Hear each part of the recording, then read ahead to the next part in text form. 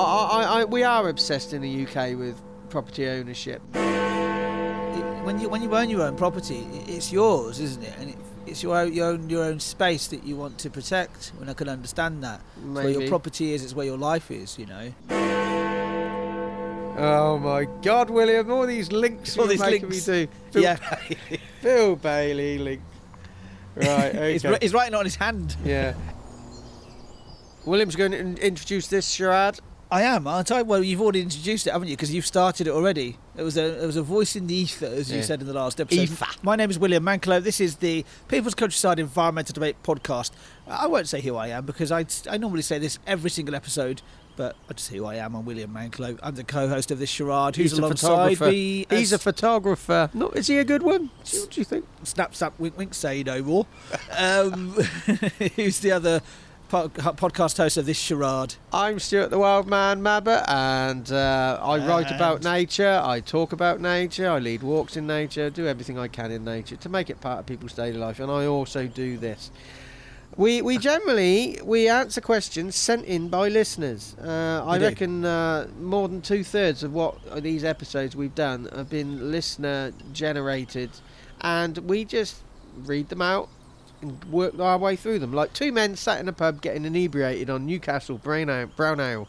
A Newcastle Brain Ale is a different thing entirely, isn't it? You are the podcast. I am the podcast. This is a longer question from Ivan in Grindleford. So we'll actually read it out verbatim, and then we'll probably split it into parts. Yep. I'll go for reading this question. It's quite a long one, isn't it? Whatever that means. In the UK, we're totally obsessed with home and property ownership. Well, that's my personal perspective. So, Ivan's personal perspective. Yeah. If someone buys a house next to a river or on the coast and experiences increasing levels of floods or erosion of that coast, devaluing or even threatening the existence of their property, is it even fair or ever fair to blame others for their situation or even expect the system to support them by implementing flood and erosion mitigation measures, or even support them financially so the investment value is sustained? Is this really a reflection, though, that many of the systems of the civilized world are unsustainable, and an example of how the nomadic cultures are more adaptable to the ever-changing natural world? It feels like the civilized world is literally behaving like King Canute, trying to hold back the tide, but I realise the nomadic cultures have their own issues too. So the crux of this question is between people who are in a set position or people who are willing to or move. Yeah, really. We're not in a set position when we do this podcast because we've moved outdoors again, William. We're out in my garden. In your courtyard garden, yeah. So if you hear, we've done a couple of recordings already in this session, and we haven't had one single emergency vehicle. We've had a couple of buses, a couple of motorbikes. There was one that was very loud. Yeah, that I think Stuart was revving. Reminded me of my mum. Yeah. Long story. Yeah, let's not delve into that right now. Okay. But I think it's a nice question to delve into this in an outdoor setting, because we're talking about people on cliff tops where their houses could be falling over the side due to erosion. It's nice to be outdoors and relating to that, actually. But I do remember seeing like a house that was nowhere near the coast at one point. Yeah. And suddenly they lose their garden, lose part of their garden, more of their garden, and suddenly their house is threatened. Yeah. Surely in that situation you would be aware of it. Yeah. You know, it's a bit like the difference between moving into somewhere and then something's been built next to you, or moving say for example if you're in a house that's near a football stadium or near a railway. It's like, well, you knew that was where you were moving into, so surely you've got to realise that certain things are going to happen there. Yeah. So if you're going to get a house next to a river, and I've always liked the idea of a house next to a river or a lake. It's just something nice to be living next to water. But those damn things flood. But they flood. Yeah, exactly. Yeah, and that can be down to climate change, but it can also just be down to natural it just floods anyway, right? Yeah. I mean, I'd like to start at the beginning, Ivan. In the UK, we're totally obsessed with home and property ownership. Yes. Well, that's in my experience, Ivan says. Absolutely. And I've often said, I think a lot of that's rooted in the fact we've been invaded so many times, and we put up these fences around our property. This is mine, this is yours. But it must come from the Enclosure Act, I would have thought. Oh, it goes way beyond that. I mean, land ownership really started to take off in like the 1600s before enclosure, and it was about removing people from your land. I think it goes way back beyond that. But we are obsessed in the UK with property ownership. There is some sort of, it's like in Poland, a lot of Polish men, their progress in life is you leave school, you get a job, you get married, you have kids, and you build your own house. We have this process in this country. The pinnacle is owning your own house, otherwise you've gone wrong somewhere. And I do know, like social housing in this country, it's looked down on. But in places like Holland, social housing is not called social housing. It's owned by the state, and you own it long term. You're allowed to decorate it and put your own stamp on it. It's yours. Yes. It's just somewhere you live. I remember the conversation with Heli. We talked about this from the Finnish perspective. Yeah.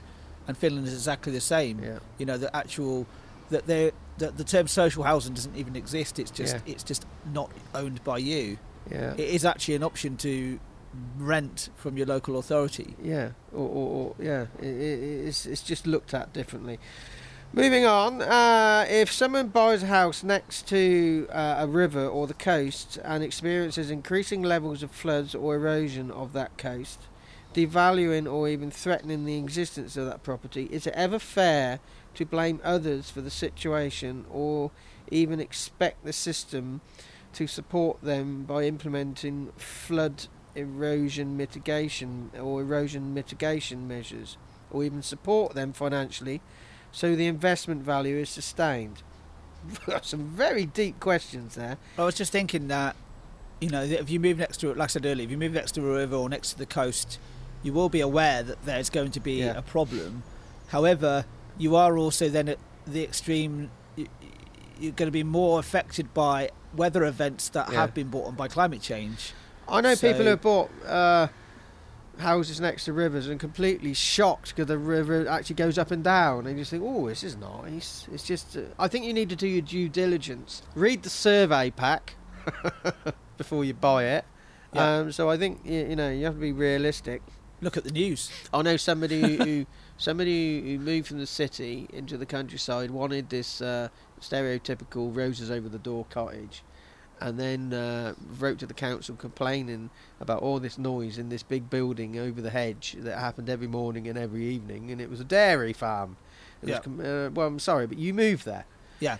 And there was somebody else I know who complained about all the smell of the countryside. Well, I'm sorry, but but again, that's the whole thing about you. If you move into a location, then you've got to be. Yeah. You can be. I would say if you move somewhere, you can be aware of most things, but there are also things that you can never become aware of unless you live there long term. It goes on to say, this question from Ivan: is it ever fair to blame others for their situation? It depends. If say, for example, somebody does something upstream and maybe somebody blocks off, so there's less water coming through, and then the land dries out, and then it causes subsidence. In that instance, you could say there is a tangible recompense needs to go, a reimbursement. Or the other end of the spectrum, that there's something more valuable downstream. Yeah.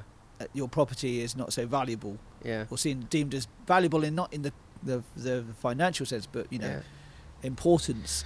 That it's actually that in a way the water is held there a bit longer because to stop flooding further downstream. Yeah, and it's sort of like, well, we're not nomadic in this country. And should we be? I think it would solve a lot of problems, but it's a hell of a transition. I think if we have cultural breakdown like we're expecting, if the climate gets really, really bad, there's going to be natural so nomadic moving around. But when we're talking about nomadic, we're talking about non-ownership of where we live. Yeah. but that actually becomes maybe more centralised, more local authority based. Maybe. I always think there needs to be more housing that is owned by the local authority that is then available for people who either need it definitely for whatever their situation is, or actually prefer to do that, but they don't want to be burdened with a mortgage. The thing is, it says in this question as well, should they expect the system to support them by implementing flood mitigation and erosion measures? Well, by doing that, especially on the coast or something, it has an impact further around the coast, because say you put in a wave break somewhere that stops the waves coming in here. That energy then goes around the coast, and so I do think we just have to be. I know if you've got millions of pounds locked up in this, and you're really attached to the place you live, but I also think you need to be realistic. You know, we're inflicting our building on that piece of land, and that piece of land is always changed. I mean, we've said in this podcast that the planet Earth was a raging volcano, and then it was a frozen ice ball. Yeah. And you go sticking your house on this piece of land, and you're expecting to hold back the ice age and the volcanoes, and you're saying, I want to hold back a little bit of water. To me, it's an indication of we're inflicting ourselves. Well, that reminded me of. But it's not easy for people who are in these properties, I have to say. But you do have to look at it on a bigger picture. Yeah, no, I'm just thinking about the whole. I've never owned my own home, but when you own your own property, it's yours, isn't it? And it's your own space that you want to protect. When I can understand that, it's where your property is, it's where your life is. You know. Well, I've owned a property and I didn't feel that at all. Well, yeah, fair enough. I felt it was a noose around my neck. I didn't feel I owned it any more than. I don't know. Some people do feel they own it, but I think that's an illusion. We don't own anything. We're just custodians of everything. I was also thinking as well with these events like erosion and also flooding. You just said about volcanic eruptions, for example. Yeah. I was watching a really interesting and slightly ridiculous history program recently that was talking about the eruption of Vesuvius during the Roman times, and I can't remember exactly how many people died there, but it was in the thousands. Yeah. But now in that same region, up to 3 million people live there. Can you imagine? Because it could happen again. It could easily happen again. Yeah, and that would be that. I mean, I think the response would be very different because we actually know what volcanoes are. But it's again, I was thinking of also. This is the brilliant thing about living at this time. At this time of human history, is you're able to just see so much that happens in the world. And there was the eruption. I think it was Gran Canaria, and the footage of this lava coming down the road, and people looking astonished that lava was coming down the road. And I was like, well, but you live underneath a volcano. Surely you know that. Yeah, I think we need a wake-up call now and again. I'm not being disparaging to anybody who owns their house or in these situations, but it's not a black and white answer. And the interesting bit here is, should the system support them financially so their investment value is sustained? Absolutely not. Investment goes up and down. You have to deal with that. Yeah. You know, that's the risk you take. And as long as it's not impacted and caused by somebody's neglect or negligence. Yes. You know, that's if you can afford to buy a £1 million house, great, enjoy it. But you shouldn't be entitled to having the state saying, "Oh, I want my money back." Yeah. Do you remember there was in the east of Oxford? I think it was Normandy Crescent. There was a flood in Normandy Crescent. Twice. Yeah, and happened twice. Yeah, that was in the same place. Yeah, that was. The infrastructure was just not in a good condition, was it? No, what it was Normandy Crescent. It's just in a slight dip, and you know where the turnaround is at the bottom of Horsepath Road. Very micro conversation here. Yeah, very close to where we are right now, actually. Yeah, that turnaround where there's a massive water main. It goes all the way up that cycle track up to Headington. Sure. And it was laid in the late 50s, and it just rusted. And when the first flood came, a joint broke. And it just flooded people out of their homes, and they replaced the broken bit, but then it went again, and they just had to replace the whole line. But that's very much, you can see there. Well, it happened here as well with my gas, if you remember. It rusted away. I do remember that. Yeah, but that's very much not the residents' No. fault, is it? That- And that was sorted. That was sorted out, wasn't it? That was sorted out, and I wouldn't even say it was the authorities' fault. It was just infrastructure comes to its end, Yeah. but those people didn't own their properties; they were in rent. That was social housing. Well, it partially is and partially isn't. Yeah. So I'm sure there'll be people who I own the suppose, properties yeah, around that's there true, as well. very true. But I think but that isn't necessarily nature causing that, is it? That's us.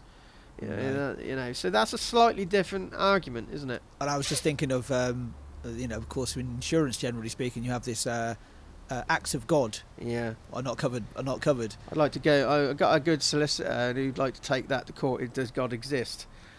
Controversial, but it's our podcast. It's a very, very good stand-up routine by Bill Bailey about that as well. Yeah. Maybe we should include a link. Oh my God, William! All these links All you're these making links. me do. Yeah. Bill Bailey link. Right. Okay. He's writing it on his hand. Yeah. Okay, so let's have a look at anything else in this question. Is this really a reflection, though, of that many of the systems of the civilized world are unsustainable? Yes, Ivan. And an example of how nomadic cultures are more adaptable to ever-changing natural world? Yes, Ivan, absolutely. They do face their own challenges. Do they have the issues too? Because living nomadically, then it's like you don't have anywhere specifically to live, and you have to go with. They're moving with the resources. Yeah, and the resources are becoming more scarce in some and they ways. can only move with the resources as long as the Western civilized world say they can. Yeah. Often. Yeah. And that's what Ivan says. It feels like what was it? Feels like the civilized world is literally behaving like King Canute, trying to hold back the tide. But I realise the nomadic cultures have their own issues too. Yeah. I think that's a very reasonable and balanced ending to that question. Yes. Ivan. Yes. But really good question. Thanks very much, Ivan. Yeah. It was just. I think we've discussed that nicely and succinctly today. Yeah, I know that's going to annoy a lot of people who are in these situations, but I feel sorry for you if you are in that situation. But I think you have to be, look at the bigger picture. And I think if you really are, if you haven't you been in your bonnet about it, and we've inspired you to respond And slag us off. You can respond via social media. You can then send us an email as well. Come and conversate and share this podcast with 5 of your friends. And maybe you have neighbours that are in a similar situation. If you're in a situation where you are facing flooding or coastal erosion, share this with your neighbours and see what they think as well. Yeah. It builds that community, maybe. Yeah, which was our last podcast was about community. So I've been Stuart the Wild Man, but he's been. I've been William the What was it? The Waffler. The Waffler Manklow. Yeah. That's going to be my new nickname, I think. Yeah. Thanks very much for listening today. We really appreciate everybody who's listened to this podcast, especially you, sat there drinking your Lapsang Souchong and a slice of bread. Yeah, and trying to get the IT working at the Heathrow air traffic control. Or trying to paint a painting Yeah, of the South Downs. of Or the North Downs. of the landscape, Yeah. but you can't quite get the trees. Or selling a microchip out the back of a Nissan Sunny out the back of the local spar shop. Pedro, I say Pedro! He's back again. Right, that's the end of this podcast. See you in the next episode. I've got to eat my bread.